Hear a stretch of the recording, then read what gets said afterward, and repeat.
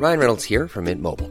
With the price of just about everything going up during inflation, we thought we'd bring our prices down. So to help us, we brought in a reverse auctioneer, which is apparently a thing. Mint Mobile Unlimited Premium Wireless. How to get 30, 30, bit to get 30, bit to get 20, 20, 20, bit to get 20, 20, bit to get 15, 15, 15, 15, just $15 a month? Sold! Give it a try at mintmobile.com/switch. $45 up front for 3 months plus taxes and fees. Promo rate for new customers for limited time. Unlimited more than 40 gigabytes per month. Slows full terms at mintmobile.com.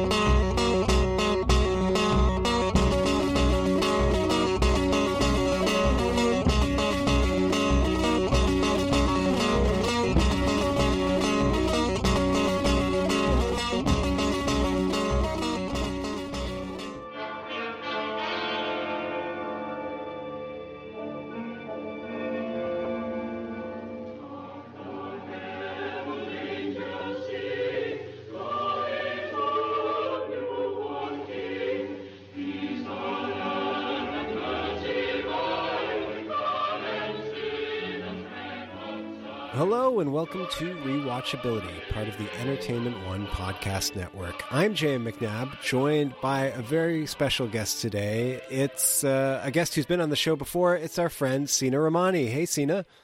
Hello. Lovely to be back. Oh, well, thanks for coming. It's just going to be the two of us today. We're going to do something a little bit different. And I do want to thank all of our Patreon donors and say that we're sorry that it's been another bit of a gap between the last time we did an episode. We've all been beset by illnesses and work, and Blaine was beset by a baby. What? I didn't know that. You didn't? No. How did I miss that? I guess you don't listen to the show. Because I listened to the Uncle Buck episode. We were in the delivery room podcasting live. No, but we did mention it. You did mention. I must have missed that. Yeah, Blaine. Congratulations. Yeah, Blaine. Well, he's not. That's exciting. He's not going to hear this, but yeah. So we had. At least I had a rough couple of weeks. I had a cold and like weeks of stomach food poisoning thing. No one wants to hear about that because it's Christmas and. That's not what Christmas is about. Or maybe it is. I don't know. But we wanted to do a few episodes before the year wrapped up to actually deliver some episodes before the holiday season is over. So hopefully everybody will be back next week to do something a bit more conventional. But Sina and I had an idea that we concocted that is a little bit different. It deviates a little bit from our usual template of rewatchability, and I'm excited about it because what we're going to do is we're going to talk a bit more broadly about probably one of the most adapted stories of all time, not just Christmas stories, but of any story, and that is Charles Dickens' A Christmas Carol. And we have talked in the past about a few adaptations specifically, like we did Scrooged on the show. We talked about the Muppet Christmas Carol, obviously, but Sina, you are a recovering academic. Yes. And even then, I'm a recovering Disney. I'm a recovering Dickens no, Disney expert. Disney bought Charles Dickens. His name is Charles Disney now. That's how you have to refer to him. Why did I say Disney? Yeah, I wrote a dissertation on Charles Dickens plays a pretty big role in at least my my PhD dissertation. I wrote a chapter. It's about orphanhood. The entire project is called Blank Subjects, and it's about the rise of what I call a kind of I kind of make the case for looking through the thematic of what I call orphanhood and not look at individual orphans. So even though a lot of people notice the fact that, there's a whole huge history of orphans, especially in like kind of 19th century and 18th century British literature, that the kind of conversation got stuck at this idea of the orphan, kind of people using this thing, which is kind of like out of date, right? Like nobody talks about archetypes. Archetypal criticism went out the window. So I kind of said to talk about orphanhood and, you can't talk about orphanhood in the British novel without talking about Charles Dickens. That guy loves orphans. He loves orphans, and I made a case against Oliver Twist, and I made a case for Great Expectations as like a far more profound and interesting and powerful sort of narrative of orphanhood, whereas the goal of Oliver Twist is kind of to kind of correct this kid and reconnect him to his parents and his lineage. The story of Great Expectations is really interesting, and it's about adopting people and like doing and like making connections outside of your family and going off into the world. And so I kind of, it was kind of interesting. And just to bring it back to this conversation, rereading Christmas Carol, I always was like kind of racist against Christmas Carol. Like I was like, oh, whatever. Because, when you're a scholar. Wait, how can you be racist? Like you have to, when you like focus on an author so deeply and you spend a lot of time reading it, you end up kind of like going towards a certain kind of figure of that author. So in the case of Dickens, a lot of people like sort of go towards late Dickens, right? Like the stuff that's like really heavy, the thick stuff.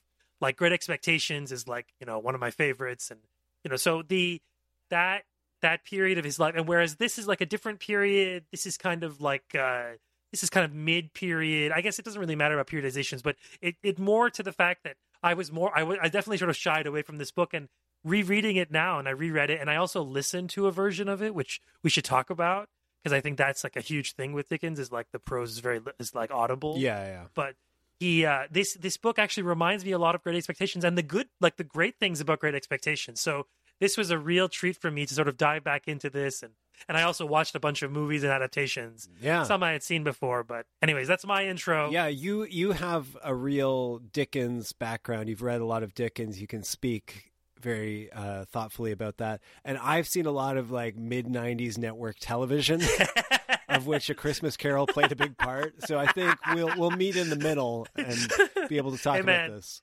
It's commercial content. Chickens was a content factory. That's what they share in common. Right.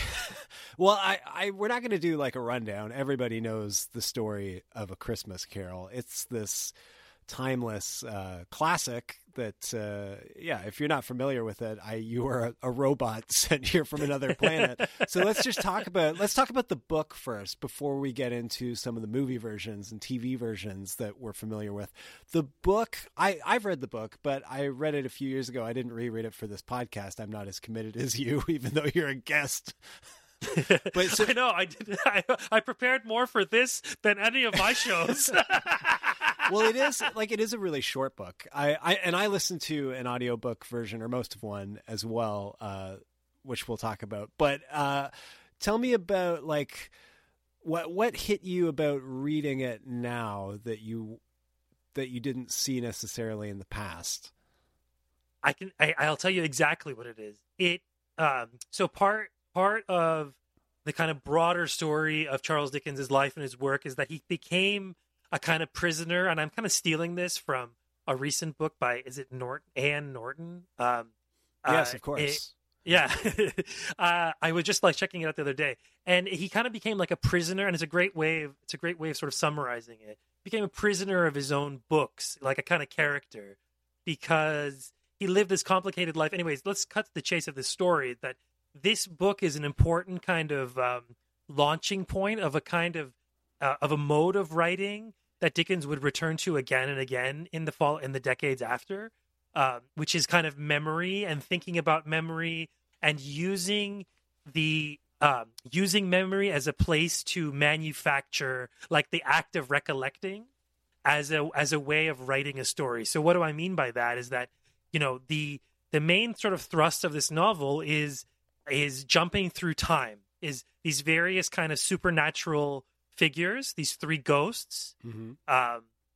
They jump through time and they access this guy's life, right? And they access the sort of the character of Ebenezer Scrooge, who's this kind of miserly bureaucrat figure, just a real jerk, the prototypical miser, prototypical bad boss. And kind of in the modern sense, bosses. Yeah, in the modern sense of bosses and employers, like industrial England. So and again, sorry to just keep to keep doing this, but to understand the sort of era that Dickens is writing in, like this is like I don't mean to be dramatic, but like this is like an apocalyptic time in the era that he lives in. Like smokestacks are billowing like clouds of death. Right. There is like the industrial violence of this era cannot be overstated. Like in the previous century, in like the previous like 75 years, like a certain class of people, the rise of a certain class of people in England, but this sort of replicated itself across the UK, and they kind of managed to, well, the UK didn't exist then, but anyways, the sort of broader history is that they managed to sort of rip out a whole way of being in the country. And because of the Industrial Revolution, labor was needed in the cities. And the cities that we know, the modern European cities, are really kind of come together in vast ways in the 19th century, right? And Dickens lives this time. He lives the kind of ground zero of this massive, like, apocalyptic, really just like rivers are being flooded. There's this thing called the Great Stink. Okay, like go look that up, where like there's so much shit washing up into the Thames and stuff, into like the shores of it, that it's like causes the whole city to smell like shit for 2 months in like a summer. Like this is like untrammeled, or like what's the word I'm looking for? Like unhindered capitalism let loose upon what was essentially like an agrarian society, right? So like, thank God we got that all sewn up. Right, exactly. So like the air quality things now you can't even imagine, and like work was brutal and hard, and there was no kind of labor struggles. Like it's no accident that kind of Marx lives in London around the same time that Dickens does, towards the ends at least. But and Marx kind of lived that life of 19th century Europe that like you think of like living in this dungeon, whatever. Anyways, lots of kids, like infant mortality, all these things. So to sort of just situate this story in kind of Dickens's career is to think about it, a kind of successful man, and this book brings him to new levels of success. But he had already established at this point, even though it's like, he's a pretty big name, but like he's now kind of established enough and looking backwards in his life. And this book is, and the narrative's kind of arc is these characters bring this guy who lives in the present day and only for the present day, and they force him to look back at his life, look around his life in the contemporary, and look into the future. And what he sees is so traumatizing that it forces him to like reconsider himself and reconsider his life. And really the one sort of narrative trick that I think of, that I never noticed before, is that they use this thing of like when the Christmas passed, is that he uses a cone on top of his head, like the sort of how they explain it, because it is a realist novel in the way, even though it breaks the rules of that. It's like it falls into this kind of fable, but it's still kind of realism. And the way that, which is why it starts with like, the Marleys, Jacob Marley was dead. The Marleys was dead was Muppet Christmas Carol. Yeah. But like, I love that it's Jacob and Robert Marley. Yes. Yeah, Bob Marley. Yeah. But like, so like that thing, that narrative technique of like, oh, he puts it on like the Ghost of Christmas Past. Ghost of Christmas Past kind of puts this thing on his head, and it sort of emanates all these memories, right? And like that was really powerful because essentially what this is that a guy walking through the novel of his own life.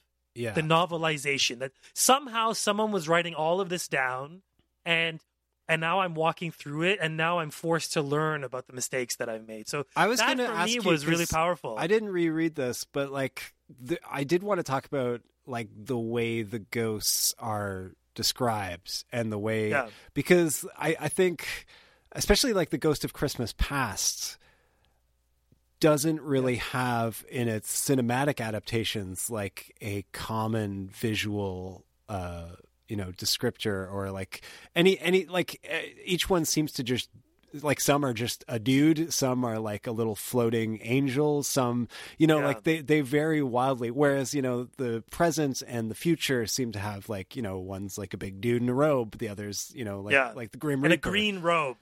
So like there are sort of like there's a template for that, but the Ghost of Christmas Past always seems to be like a bit of a surprise. So what do you remember what it says in the book for I'm looking at it now. It's a dude with a cone. Okay, here we go. Even this, though, when Scrooge looked at it with increasing steadiness, was not its strangest quality. Here it is. But the strangest thing about it was from the crown of its head there sprung a bright, clear jet of light, by which all of this was visible, and which was doubtless the occasion of its using in its duller moments a great extinguisher for a cap, which it now held under its arm. Even this, though, when Scrooge looked at it with increasing steadiness, was not its strangest quality. For as its belt sparkled and glittered now in one part and now in another, and what was light one instant and at another time was dark, so the figure itself fluctuated in its distinctness, being now a thing with one arm, now with one leg, now with 20 legs, now a pair of legs without a head, now a head without a body, of which dissolving parts no outline would be visible in the dense gloom wherein they melted away. And in the very wonder of this, it would be itself again, distinct and clever as ever. Yeah, this is good stuff. Yeah, I mean, like, I can see reading that and being like, oh, let's just get Buster Poindexter in a taxi cab. I mean, it's like, yeah, no, it's this. It really is this vision. I mean, the whole thing of Jacob Marley also confronting him is like him, the ghostliness of him, and so at one point, this like his jaw drops, right, and that. The best adaptation of that, I mean, I know we're not getting into that, but we should. But that's 100% Scrooged. The Bill Murray thing with like the best. Like, I mean, the fun thing about this book and the many adaptations of it is that you can, and this is true with Dickens in general, is that you can watch all these different people from different backgrounds and different contexts with different media limitations. Like there's radio adaptations, a ton of them right? So like with different limitations and different forms, take on this. Pretty straightforward story, right? Like, there's nothing really special about it. Like, but it as we just read, each character has these kind of supernatural elements, even though it is a realist novel, right? Like, it's not a fantasy novel. It's not Harry Potter, right? Where like these are magical things that live in this world, where it's just like that. This guy lives in a real bleak world of mid 19th century London. Yeah, like it's brutal. It's cold. He's eating gruel. He's this lonely, miserly dude. He's just kind of mean, a jerk. Nobody likes him. No family, nothing. Like an orphan, right? Well, this I was guy going to who's ask you kind that, of orphanhood. because obviously your focus, your background in terms of examining Dickens was in terms of orphanhood.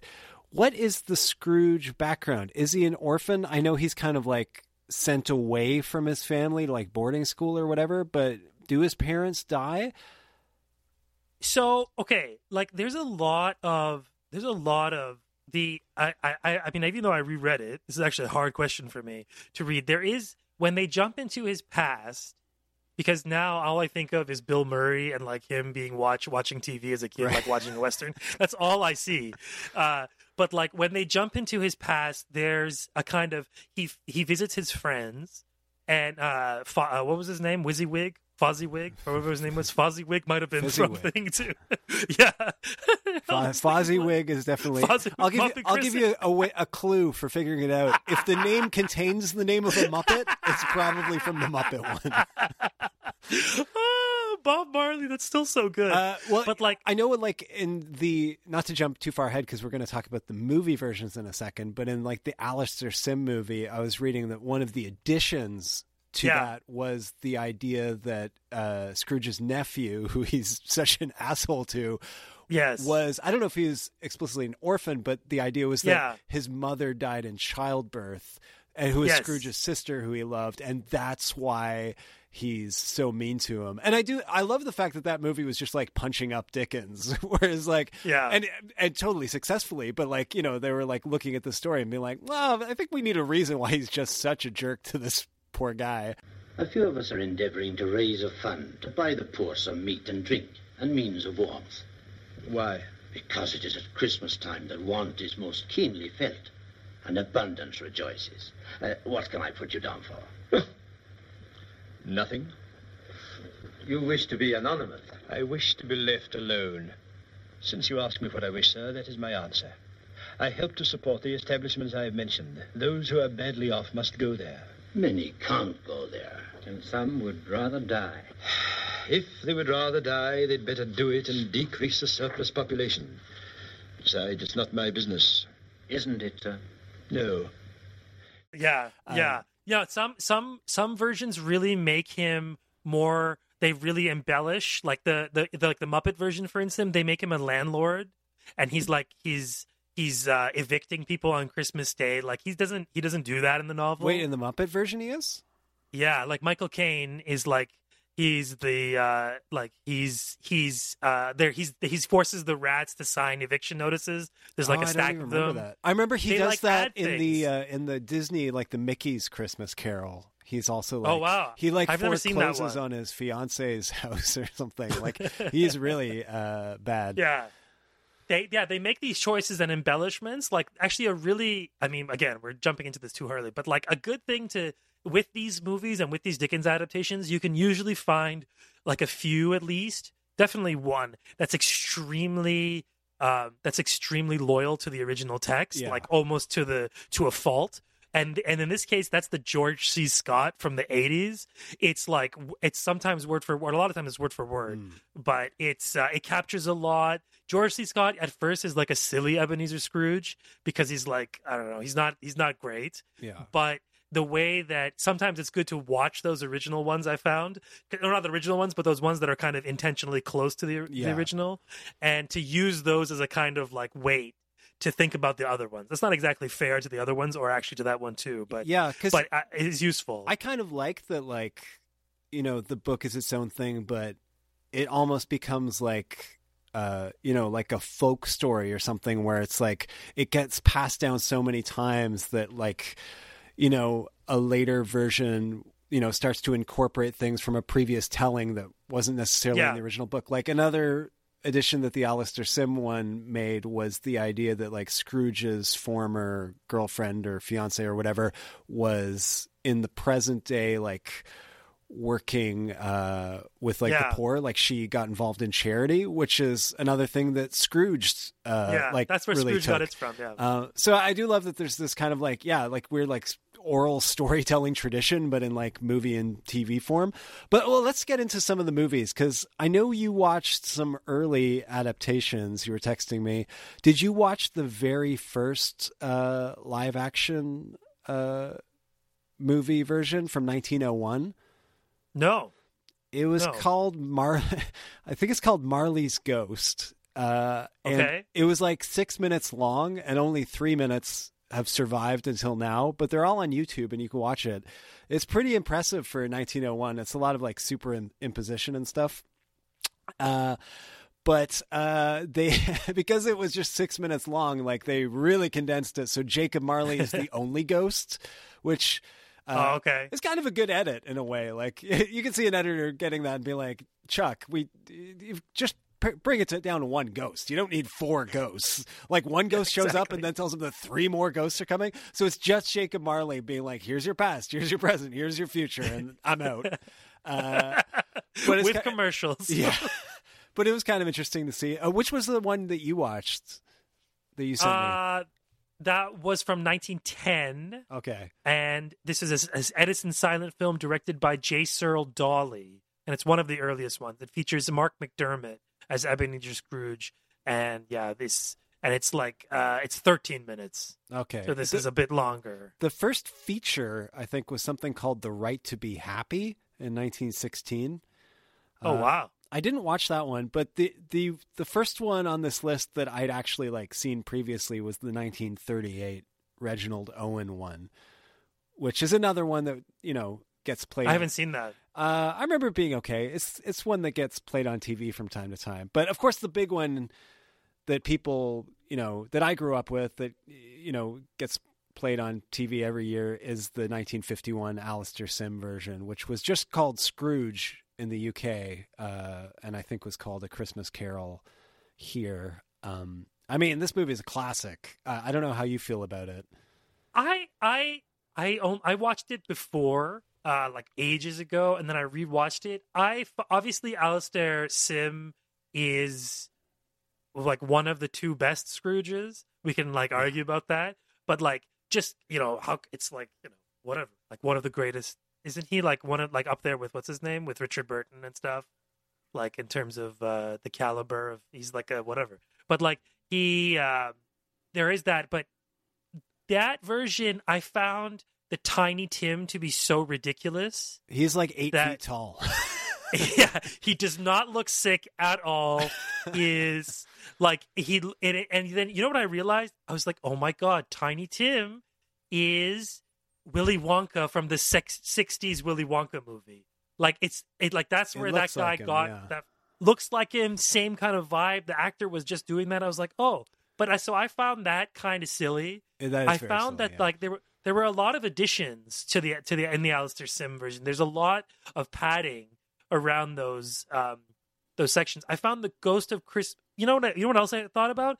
It reminded me of, and we've seen so many versions of this because of the frame story element. The frame story is this Ebenezer Scrooge guy like looking back at his life with these three supernatural beings who kind of show up at his house with like no explanation, and like that frame story element is apparent in other Dickens books, but like here it reminded me of, especially the first one, like the childhood thing. It reminded me of not just What a Wonderful Life, but also Citizen It's a Wonderful Kane. Life? What a Wonderful Life. It's a Wonderful Life and Citizen Kane. Yeah. Of the act of, and once again, to repeat what I said earlier, like the act of recollection and memory as a kind of engine for your pen, to kind of write the story and kind of get to watch it unfold. Because, the implotment of this story is weird, right? Like it not much happens. Yeah. Like it starts outside of his house.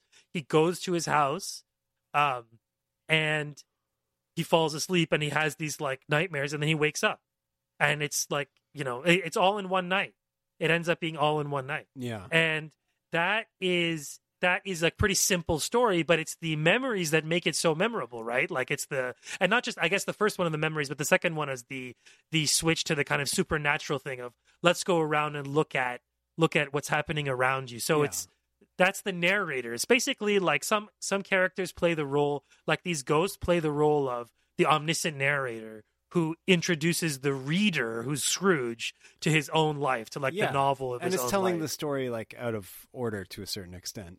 Right. Too. Like, right. I mean, it's almost like, in a way, like it anticipates even like later works like, Slaughterhouse-Five and stuff like that, right. Where it's like we're using the idea of time travel, but we're basically just telling like a guy's life story right. in a slightly different way.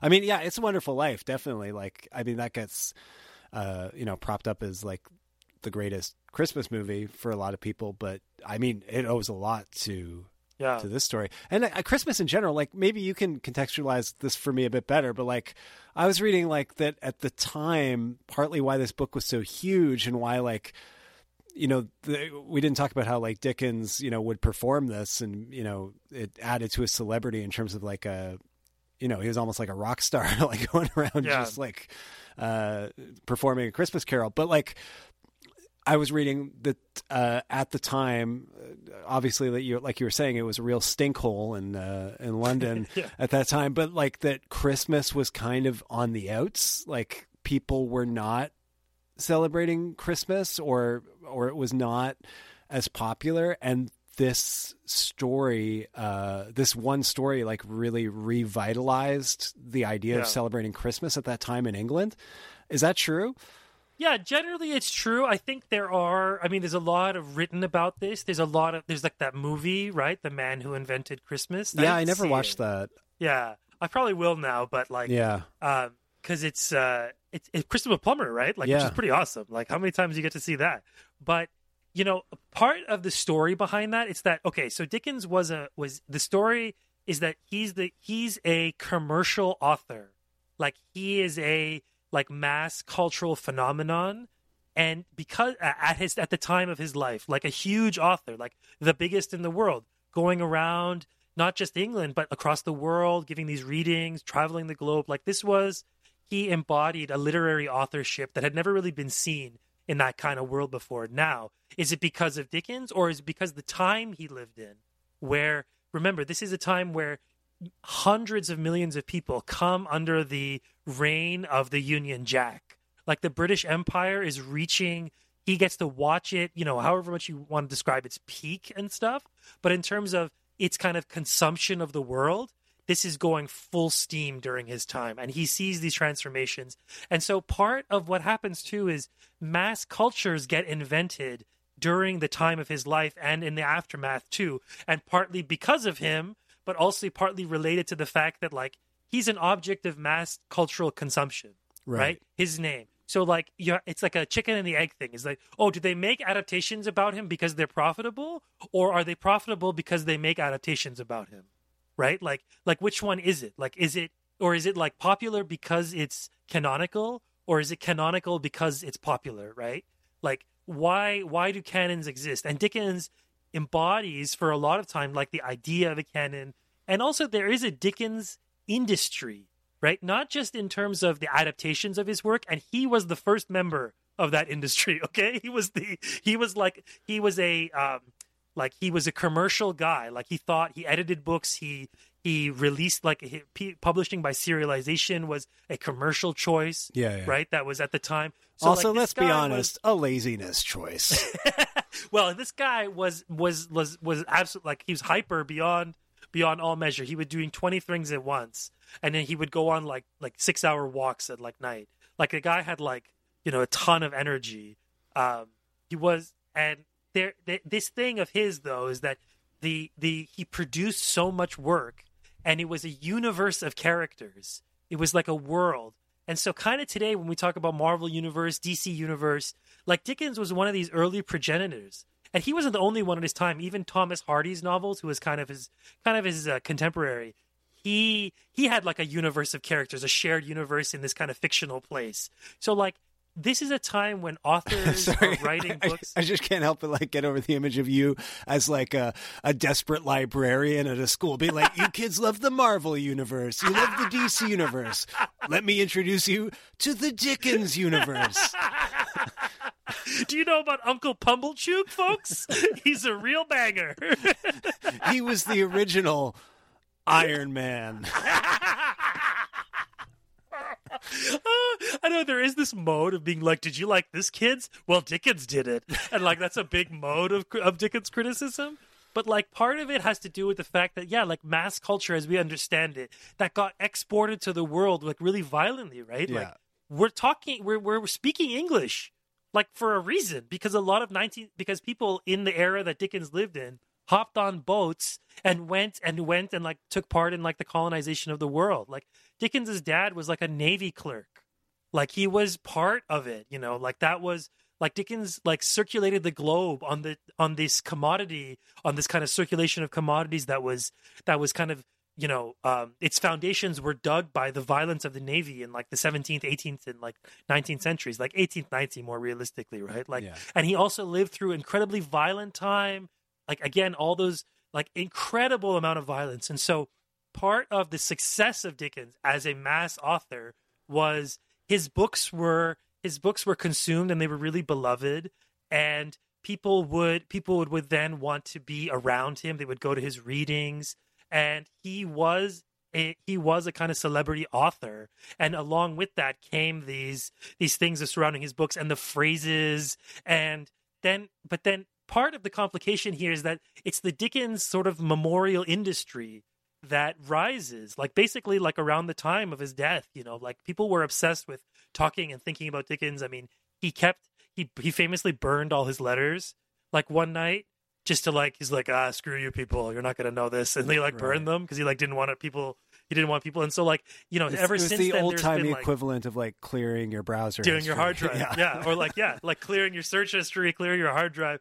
Like this was a guy who was very conscious about his legacy. Yeah. And so in some ways, the fact like these traditions around this and the consumption of his name and the linkage of his name. Now I definitely have to go watch this movie. I mean, I'm sure there's like, you can make complaints about it. Yeah, I think my parents saw it. But in terms of like, specifically like the celebration of Christmas, like I get that like the popularity of it may have also made Christmas more popular at the time, but I think there's also something to this story as this like predominant Christmas story that really like ushered in. I don't know, but I'm guessing like it really helped usher in the way we celebrate Christmas today, which is very for a large part of the population very secular, right? Like I love Christmas, but I'm not religious at all. And I think part of the reason why people like me grew up loving Christmas is like that we have all of these Christmas mythologies that are so separate from like the birth of Jesus, like one of them being a secularized Christmas Carol, Santa, obviously. But I feel like A Christmas Carol, is completely secular. I mean, there are some references to religion in the story, but not a whole lot. It's humanism to the core. Yeah, exactly. Yeah. And two, I think like part of the reason why this endures and is so popular is because it can appeal to kids. Like there's cartoon versions, there's the Muppet version, but it's also like a very like, I mean, you almost age into it. Like it's about an old man thinking about his regrets in life. Like it's like Wild Strawberries or something. Like, Great Expectations too. Great Expectations. It's written by the older Pip. Oh, okay. And he's remembering his life, and it's an old man looking backwards and reassessing things. And that reassessment is what the reader sort of encounters, because he sort of that's the narrator's role. And that's what's so interesting in a lot of Dickens' stuff, is like all the different figures who come together. Like some of it, like Bleak House famously, one of the characters, like one of the narrators, is like, I think there's like different narrators of it who take over. And one of them is like the voice of Esther Summerson. Right, like one of the main characters. So he adopts the voice of like a young girl, which is like something he does in like a few other stories. And it's like, the guy wrote so much over his life, just the sheer amount of stuff that he wrote and left behind. You can find anything of everything. But the Christmas thing is particularly important here. I'm going to read a quote. This is from the Oxford World Classics intro. Where was it? Here it is. Here we go.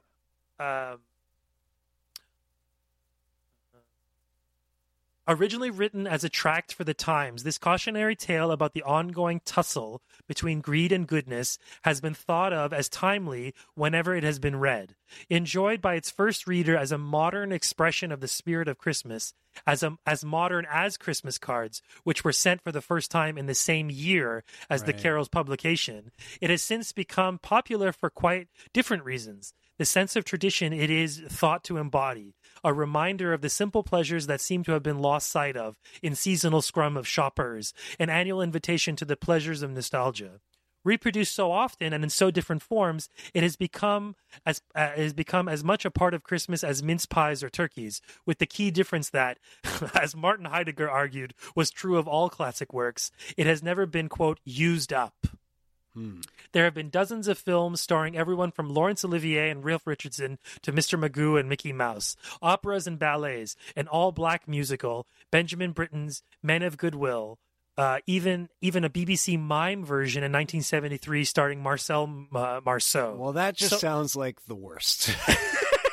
So regular are the annual returns of the Carol to our stages and screens, in fact, that it has become something like a secular ritual, he called it, an alternative Christmas story to its more obviously religious rival, in which the three wise men are replaced by three instructive spirits. Oh, that's true. And the pilgrimage to a child in a manger is replaced by a visit to a house of Tiny Tim. Even people who have never read Carol... Yeah. It's the opposite of a baby, Yeah. Even people who have never read the Carol know the story of Scrooge, the miserable old skinflint who repents after being visited by the ghost of Christmas past, ghost blah, blah, blah, blah, blah. So wildly and deeply has this story entered the popular imagination that phrases such as, bah, humbug, have floated free of their original context and acquired the force of common proverbs, while Scrooge himself has entered the language as a piece of cultural shorthand, quote, used elusively to describe a miserly, tight-fisted person or killjoy. Yeah. I was thinking about, do you remember when we were kids at Canadian Tire? Canadian Tire? They had an ad campaign that was like, give like Santa, save like Scrooge. And it'd be Santa and Scrooge. Oh my God. Which always bothered me because it's like, the whole point of the story was to curb that impulse, was to be generous and not cheap. It's to not to think about money. Right, not think in terms of like the money aspect. One thing I do want to say, I want to move on to some of these other film versions, but still staying on the Alistair Sim one for a second. There's a moment in that I don't know if it's from the book. It probably is, and I don't know if it's. I don't remember it being in any other film adaptations, but it's the moment between when he closes up his office and when he goes home. He goes for dinner. Yes, and dinner. Is that in the book? That it's I think it's mentioned in the book, Okay. but the scene in it Yeah, isn't. because the scene is like he's eating bread and he calls the waiter over and he says, more bread. And the waiter's like, it's a hay penny extra. And he goes, no more bread. and I think it's such a key scene because, well, he's so good in it, Alistair Sim, but also it's a key scene because it also shows that like Scrooge isn't just, it's not just that he hates people. It's that also that he's like cheap to himself. Like he shortchanges himself. And that First and foremost, he has all this money and he won't even pay a hay penny for the bread he wants on Christmas Eve. It's it just encapsulates a lot about what is great about that character. A couple other things I wanted to mention. I've watched this movie so many times, often with my dad. It's his favorite Christmas movie. And so really? we've noticed a lot of like weird things in it. I mean, like the British film industry was not as often as high budgeted as like the Hollywood equivalent at that time. So like there are some like weird continuity errors in this movie. My dad always points out that there's the scene where like Scrooge looks out the window that Jacob Marley shows him, and it's all the like ghosts, all the like disembodied souls, and there's this creepy music. They, I guess, didn't have enough extras because one of the ghosts is Bob Cratchit. It's the same actor. And the other hilarious mistake is at the end of the movie. If you watch, there's a part where Scrooge is, redeemed and he is happy and he runs over to the mirror and looks at himself in the mirror and you can see like a crew member behind him, like shuffling around. And I always like to joke that that's one of the Christmas ghosts who left his keys in Scrooge's bedroom. But it's great. And just before we leave Alistair Sim, I do want to mention that something I didn't realize about this movie or about his performance is that he reprised the role of Scrooge. Did you know this? No. For a 1971 short animated film directed by Richard Williams, who's from Toronto and who did the animation for Roger Rabbit and some other stuff. He did that movie. Is it The Thief and the Cobbler? It was like this movie he was trying to finish for like decades. But famous animator, and it was produced by Chuck Jones. Oh, wow. And it's fantastic. It's all on YouTube. It's only like 25 minutes. It's great. Like, I mean, it's Alistair Sim doing the voice, so that's great. And then, I mean, he sounds a lot older, but it works, obviously. And then some scenes are like genuinely scary, like the animation, like Jacob Marley is terrifying. It's phenomenal. Like, I'd never heard of it, and I was reading like Vox wrote an article about how it's the best adaptation ever, like of A Christmas Carol. It's really good. It won the Oscar for best short film that year. Wow. It's fantastic. Like I said, it's all on YouTube. Next up, I wanted to talk about the 1970 Albert Finney version, which is a musical called I've never seen that. Oh man, I'd never seen all of it. I've seen parts of it on TV, and I watched some of it today. It's crazy. It's pretty good. Like, I love Albert Finney. Alec Guinness plays Jacob Marley. And there's one really crazy scene where, at the end when the Ghost of Christmas Future, shows him his grave in the big climactic scene, instead of just like seeing his grave or like falling into the the plot, or I feel like that's another element of the story that's always being changed or modified, or like, adaptations are being like picked up on by other adaptations. But in that version, Scrooge falls into the hole next to the grave and continues falling until he's in the bowels of hell. And it's just literally like this like bright red, set, like this very phony looking set, but it's all red and smoky, and like there's just this fake stone. And then Jacob Marley comes and is like, "Oh, you're dead. Welcome to hell," or something to that effect. Is like, "Let me show you your room." It's so weird. Yeah, so that's a weird one. Mickey's Christmas Carol, 1983, was a short Disney film that was, I think, on a re-release of The Jungle Book or something. But that was the first one I saw when I was a kid. First one I saw was actually Scrooged. Really? That was like the first. Yeah, I remember. Yeah, and so that's been the kind of the what I used to sort of judge the rest of them.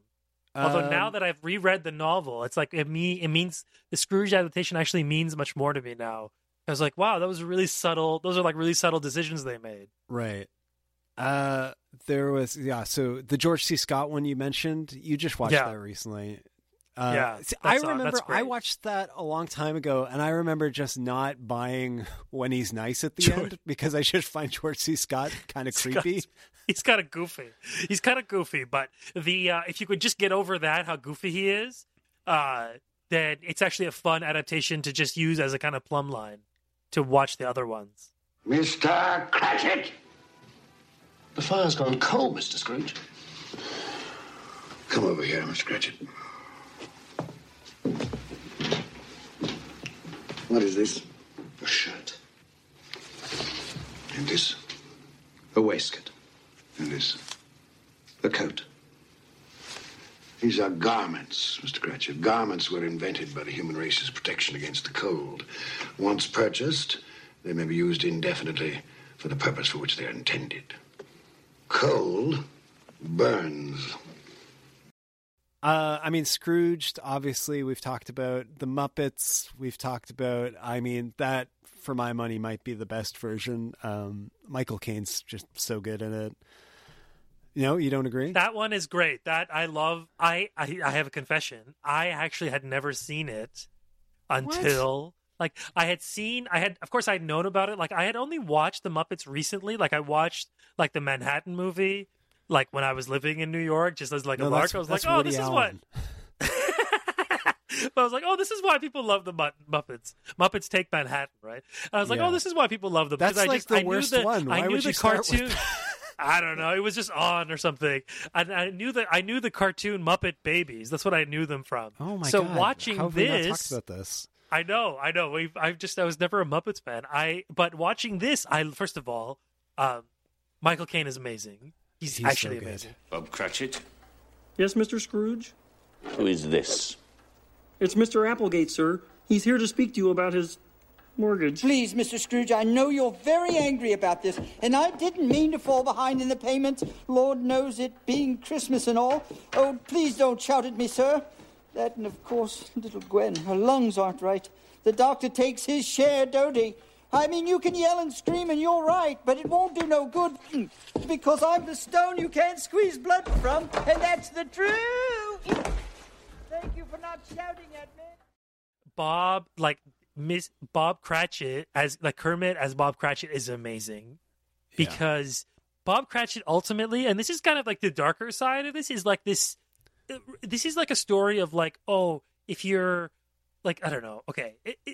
People demand of their books different, like they want, sometimes you read a book, you're like, how come this doesn't, I disagree with the political message of this, which is fine or whatever. But then you can't like kind of force the author. You can't kind of project those feelings back onto the author. So I'm taking a risk in doing that as I say this, but like you read this novel now and the kind of general tenor of it, which is, put away your obsession with commodities and wealth and this meaningless thing and embrace the family life around you. And the thing about Bob Cratchit, though, is that this guy is abused to no end by this terrible man who abuses him. Yeah. And his child is dying as a result of... It's going to take more than the turkey to turn that around. Like his house isn't warm, right? So this kid is dying, doesn't have the necessary... Like, he's been killing this kid this whole time. Yeah. And the underneath... And Dickens is often accused of this, is that, if you just sort of agree to the rules of liberal charity, then, or like liberal kind of like humanism, then, you can kind of like redeem yourself. Now, this is complicated and it depends on the era that he's writing in or whatever, blah, blah, blah. This is simplifying like a man with a very complicated background. But that underlying kind of shriekly, what's the word I'm looking for?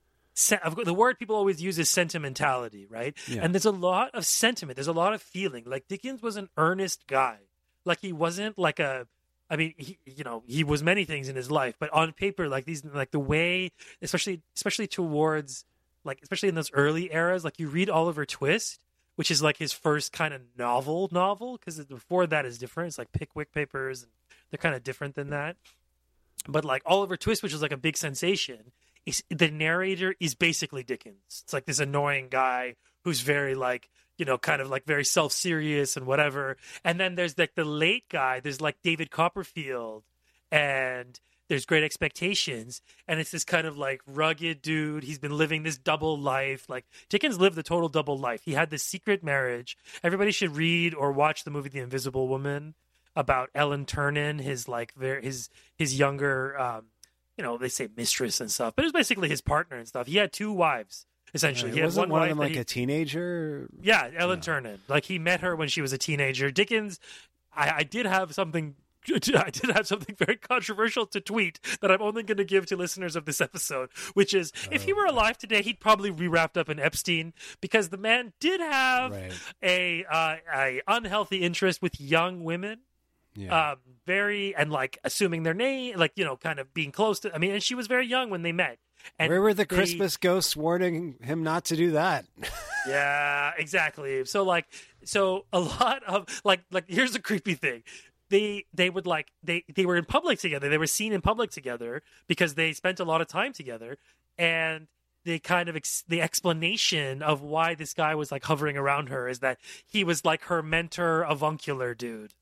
It's like, okay, and let's stop. Yeah. You're ruining Muppet movies. I'm not going to ruin it. Sorry. Moving on, I do want to mention the 1999 Patrick Stewart version.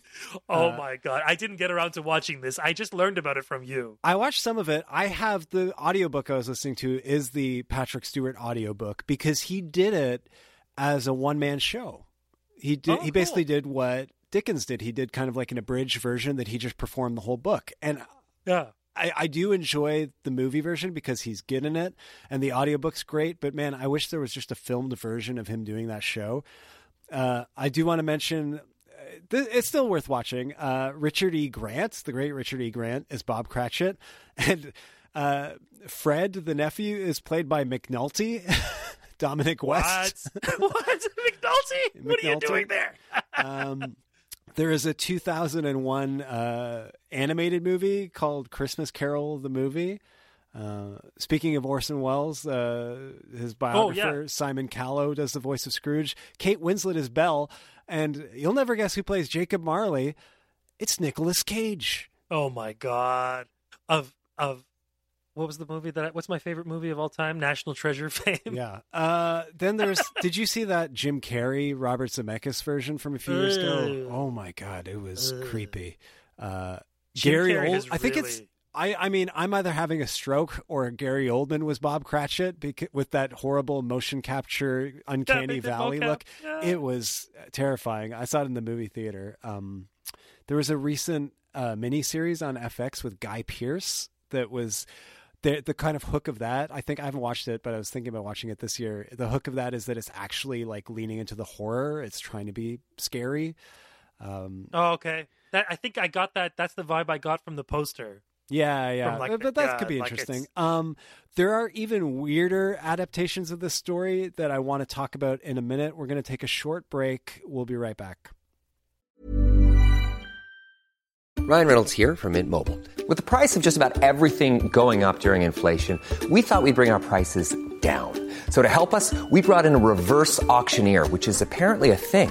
Mint Mobile Unlimited Premium Wireless. How to get 30, 30, how to get 30, how to get 20, 20, 20, how to get 20, 20, how to get 15, 15, 15, 15, just $15 a month? Sold! Give it a try at mintmobile.com/switch. $45 up front for 3 months plus taxes and fees. Promo rate for new customers for limited time. Unlimited more than 40 gigabytes per month. Slows full terms at mintmobile.com. We're back on Rewatchability, part of the Entertainment One podcast network. We're talking about all the different adaptations of A Christmas Carol with Sina Ramani. Sina, this is a great work of English literature, right? Oh, yeah. So naturally, it was used as the plot in a bunch of sitcoms.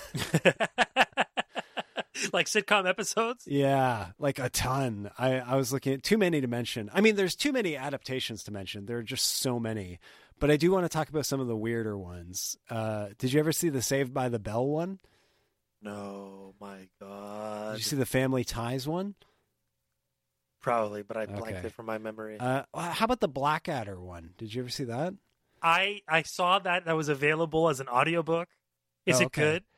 It's great, yeah, because the idea behind that is that they completely flip it. It's the Scrooge character, who's Blackadder, is the nicest person in England, And the ghost comes to visit him, and it's Robbie Coltrane, and he's really just like popping by to say hi and say like, good job being so nice to everyone. But then he shows him his past and, you know, all the sort of previous Blackadder characters and sees how successful they are being mean, that by the end of it, it turns him into a horrible person. And it's the complete reverse of the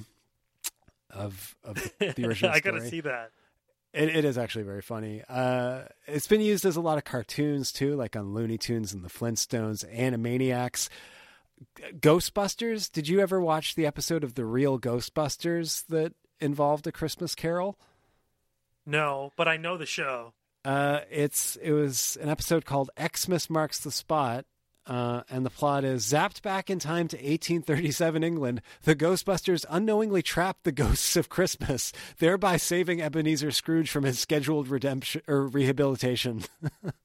The future is challenged, and they must go back in time to change it. So I remember that being pretty good, actually. I think I watched it a few years ago. It's been used in a lot of sci-fi shows. Quantum Leap had a Christmas Carol episode where Al the hologram had to pretend to be a ghost. The X-Files did a riff on it with like a haunted house.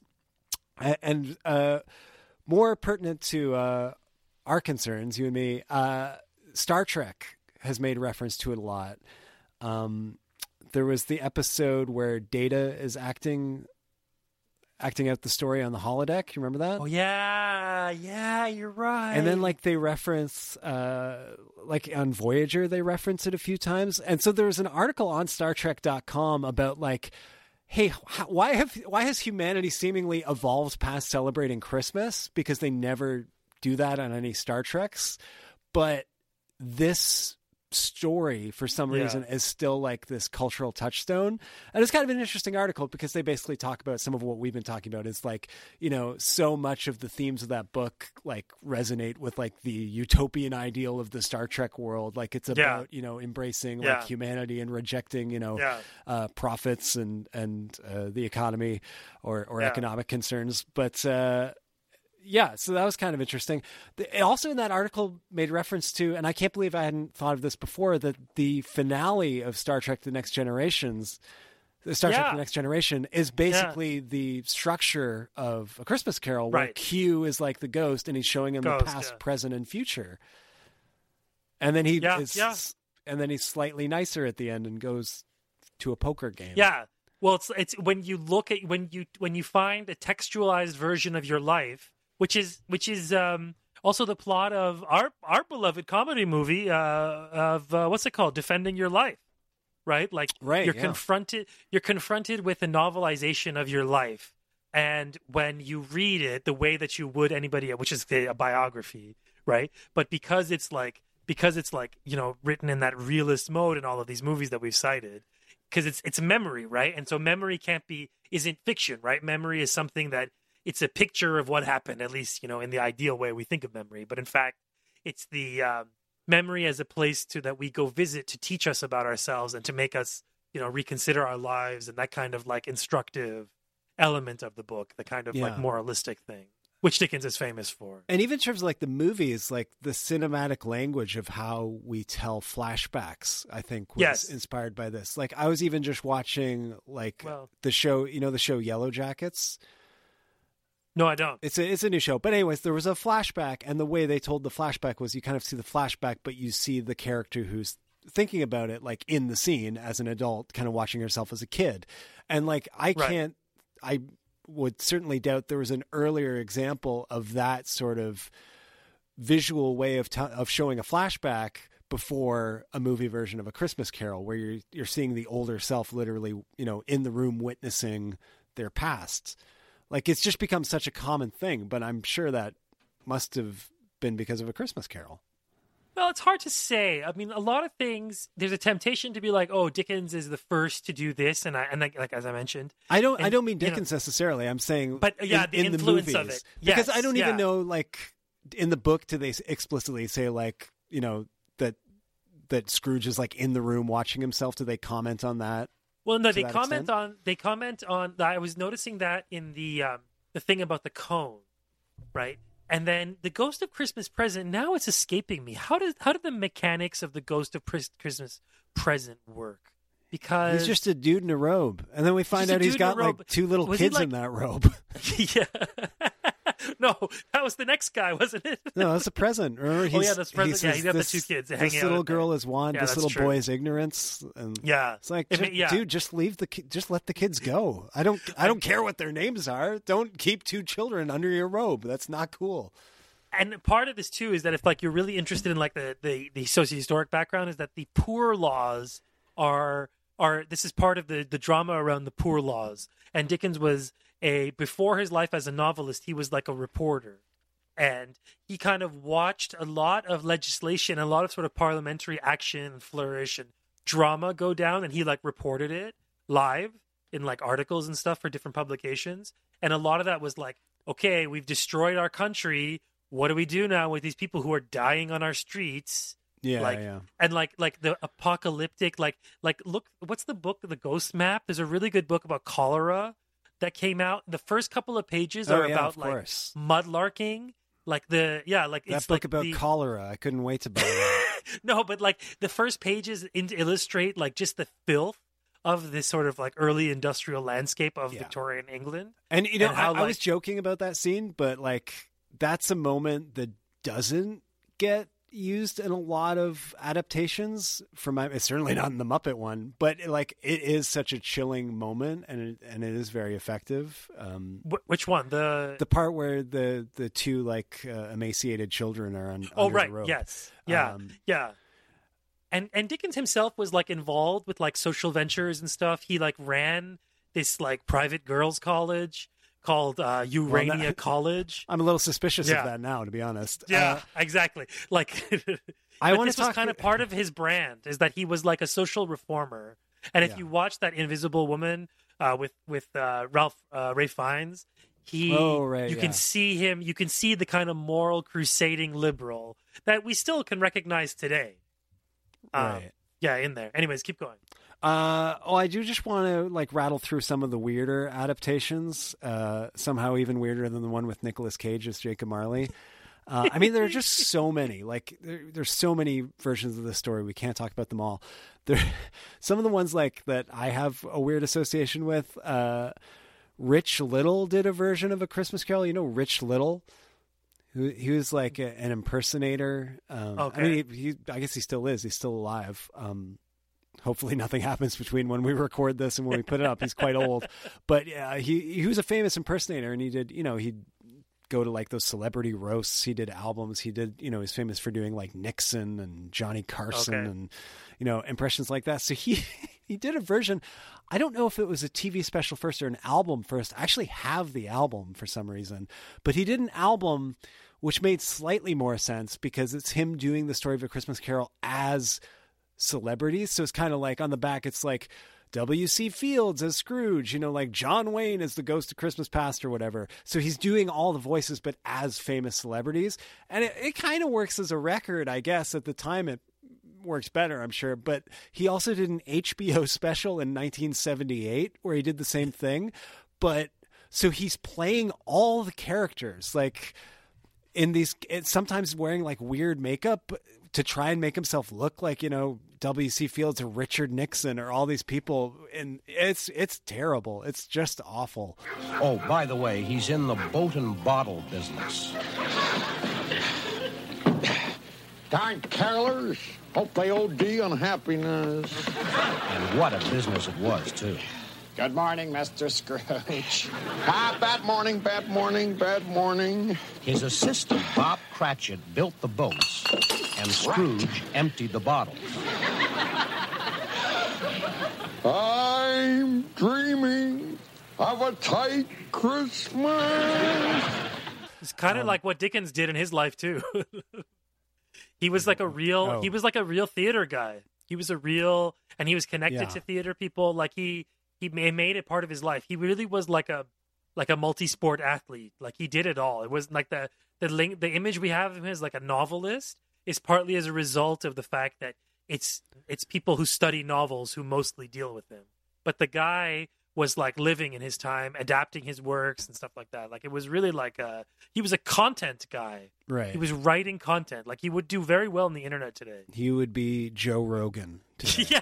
Yeah, he would definitely have a podcast. Definitely. There was, I remember watching as a kid, there was a TV Western version of the story with Jack Palance called Ebenezer that I remember not liking. This I've never seen, but there was the first female Scrooge, like the first sort of gender swapped version was in 1995 with the Canadian TV movie Ebby, starring Susan Lucci. There's a TV musical version with Kelsey Grammer as Scrooge. And ooh, that'll be a good one. Jason Alexander plays Jacob Marley. I don't know. I don't know if that would be a good one. There was a Hallmark TV. Again, there are just so many, but one I want to mention. That's the thing. That's like Dickens, right? Like he was a furtive mind who created stuff, and it's still playing out. Yeah, well, there's this Hallmark version from 2003 was called A Carol Christmas and starred Tori Spelling as the Scrooge character. The Ghost of Christmas Past was Gary Coleman, and the Ghost of Christmas Present was William Shatner. That's two Star Trek captains that have been in Christmas Carol movies. And I do want to mention, lastly, if you haven't checked this out, I think you might get a kick out of this. But I remember hearing about a few years ago and watching some of, and I watched a little bit of it today as well. There was I guess you'd call it like a fan edit or a internet project. It's on YouTube. It's called 1200 Ghosts. And it's a almost hour-long video that this guy made telling the story of A Christmas Carol, but using he used 400 different sources, 400 different tellings of A Christmas Carol, and edited them all together into this one kind of video project that tells the story using like, you know, movies and TV shows and even like video games and comics. Like it's pretty impressive. And like sometimes they use like, you know, multiple clips at the same time in split screen, or, you know, there's the image of something but the voiceover of something else. It's kind of neat and really does like hammer home just how ubiquitous this story is.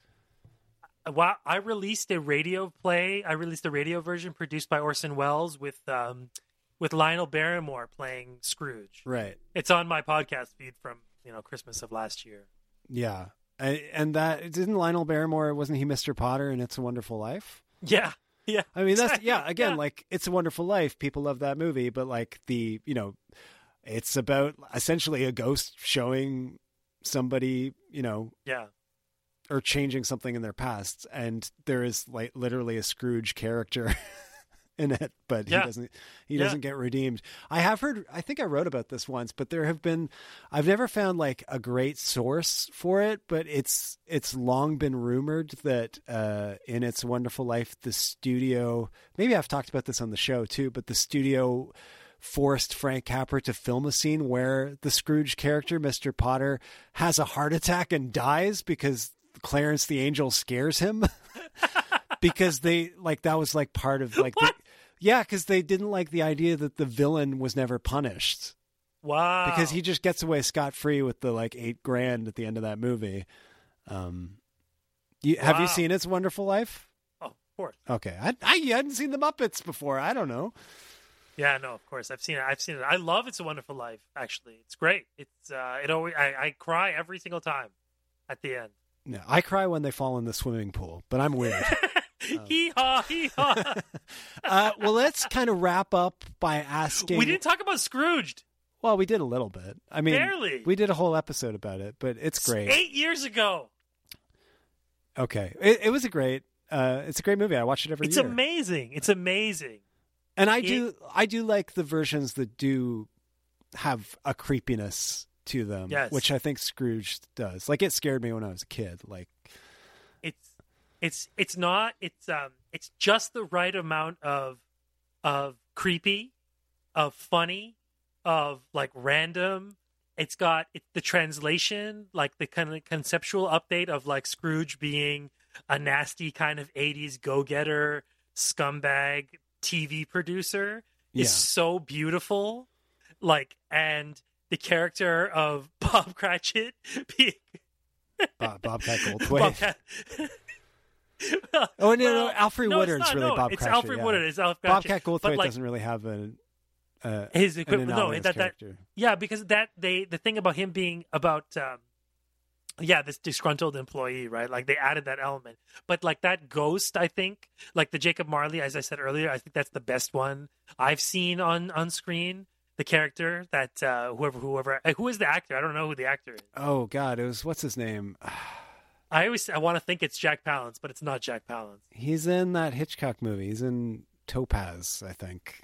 Okay, God, what's his name? He's a famous actor. You'll get it in a second. Crazy. But like that scene is amazing. The ghosts are fantastic. We never talked about how Dickens divided it, which was he divided it into stave, which is like the staff, right? Like it's from music. It's like music bars. You know this, right? Mm-hmm. I think I know it from A Christmas Carol, but yeah. No, but I mean the it's something that stave is like it's like something from from music notation, right? Yeah, I John Forsythe, by the way, is the name of. Okay. Oh no, it's The Trouble with Harry. He's in. That's the one. That's the Hitchcock movie he's in. Oh, that's the Hitchcock movie. Yeah. Okay. Yeah, stave. I'm not sure. Is it like an opera thing but it's like basically like a chapter for a musical piece. Dickens would like often use these different books. Like in Great Expectations, it's stage 1, stage 2. This is the closing of the first stage of thing, and it's kind of like related to stage coaching in each time. Oh no, it just says in British musical terms, it's another term for staff. Right. So the thing for what is the actual staff in music, like the actual thing? Isn't it like the definition of staff? It doesn't matter. I don't know. Anyways, is that like I'm self-taught? I don't know this stuff, but it is like going back to the title of like A Christmas Carol. It's like giving it this kind of musical lyrical sense. Right. Yeah, I mean, okay, but to wrap up, like let's decide what do you think is the most rewatchable version of A Christmas Carol? Because I mean, it's easy to just say like A Christmas Carol. Scrooge. You kind of cycle through different versions, yeah, every year. Like, but is there a version that you think is the best, or not necessarily the best, but the version that you think holds up the most for you right now at age, I think you're in your early 50s. No, I have to say Scrooged. I have to say Scrooged. Really? I'm you sorry. think that's the most rewatchable? I think that's the most rewatchable. It's just, it's more, I don't know. Maybe I think in my non-academic years, I find that like the charm of like recreating Victorian England, it to me just kind of is like I don't care anymore, because remember, like there's a way that like when we picture the past, it's cleansed, right? Like it's cleansed of its kind of gritty whatever. I mean, Invisible Woman tries to capture some of that, but like this I just I can't help but think that like we use Dickens to kind of not whitewash, but kind of just like remove the sort of unseemly aspect. Like romanticize it? Like romanticize it, but also kind of aestheticize it and just kind of like make it folklore-y, and just, whereas like this is an incredibly powerful society, a society made up of powerful individuals, right? And people like Scrooge are running this society, and they are running the world in some ways, and their brutality to their workers is manifested tenfold and like, or 100 billion times fold on the global population, right? Like that, to the point where like, where he says surplus population, and that becomes like, he's talking these Malthusian terms, and like, this is how Victorian elites like spoke. Like they saw the world as like, we're going to use the world for our resources and plunder it and it just exists for us, right? And so an author like Dickens writing to that audience, it's interesting to think of it in these terms, of trying to show that, the good of humanity. But it's like, for me today, I would want Bob Cratchit to like attack Scrooge, right, yeah. And to like I love the fact that like they took all, like his workers should have like killed him, by all in terms of like what he represented to them. In terms, I don't know. That's like, but then I'm projecting my own political desires. This really took a dark turn in like the last 4 minutes of the podcast. No, because this guy is like, he killed this Tiny Tim kid. He did, and like just thinking that if he's just nice from now on, and if he just pays his workers, that's true. More, it's all fine. You'd think it would be pretty easy to get away with murder at that. I mean, he has no family. There's like no forensics at that time, really. Yeah, they could just one day Scrooge would just disappear. His body would be heating that office, and the Cratchit family would move into that swank apartment. Well, because he moves into Jacob Marley's house, no problem. He doesn't mourn him at all. He just kind of, and so this thing of like, if we just shake these cold, heartless people with enough sentiment. And because the people reading this are middle class generally, right? Like, and upper class. Like, it's not the working. Like, some people consume it, sure. Like people consume it in different ways, and people are having it read to them and stuff. But like, I can't help but think that that to this day we still have this very pernicious thing of, if we could just get our elites to be nicer, to be better people, then things would be much better in our society. It's like, no, if the elites didn't have the power they have, we'd have much better society. I mean, so that's the thing of me, and maybe that's why I like Scrooged, even though it's the same message at the end, right? It's like, just be nice to your black female assistant, and rehire the executive back, but that order is going to remain, right? But don't like, it's cede still your power because you've Yes. been abusing it for decades. Yes. Yeah, For no, decades. totally. I mean, I think partly why it works so well in the original story is because like it's a pretty like low key operation. Like he's not running a factory. He's not I mean he's a clerk. He's some sort of like bean counter. He's abusing Bob Cratchit and other employees in certain versions, but I mean it's this tiny little grubby office. It's such a small scale. I mean I don't know if it's in other versions, but like certainly in the Disney one, like he makes Bob Cratchit his partner at the end, which he gives him a raise at the end of the novel, I think. Yeah. Again, I think that's a good edit. Like his partner's dead at the beginning. He's mean to this guy. He should make him his partner at the end. But yeah, like I do think, I know what you mean. Like, but I think that's what's great about the story. It's a Christmas story. Like it's about redemption. It's about, and that's why I think it is like kind of like the ultimate Christmas story, because it's something that you don't age out of like you do some other Christmas stories. It gets like richer as you get older. It becomes seeing Christmas not as like a time when you get presents as a kid, or when you necessarily like go to church and believe in like the theological aspects of the holiday. It's about like this day as a day to like reflect on who you are and maybe like try to like envision the world outside of your own narrow perspective, or even like become worldly, read about the world, read about other characters. Like there is this thing of like read, like think about other people, go to other places. Like that's the kind of like open your heart to other people. I mean, really it's the message of, I mean, if you've read Frankenstein, like this, Frankenstein has the similar kind of elements, because at the heart of Frankenstein is about a man with no friends. And a man who like shuts his heart off to all the sort of social connections, and instead he just makes this creature as his legacy, right? I mean, the analogy isn't perfect, but I can't help but think that like a sad man with no friends, and again this orphanhood theme, and the sort of legacy of his dad's brutality and his kind of just general friendlessness and his money grubbing nature, right? That he embraces this vast wealth that's hitting the country. And so Dickens is kind of writing about this class of people who are all of a sudden coming into this huge hoard of wealth. Like the institutions that like we visit when we go visit London are built in this time.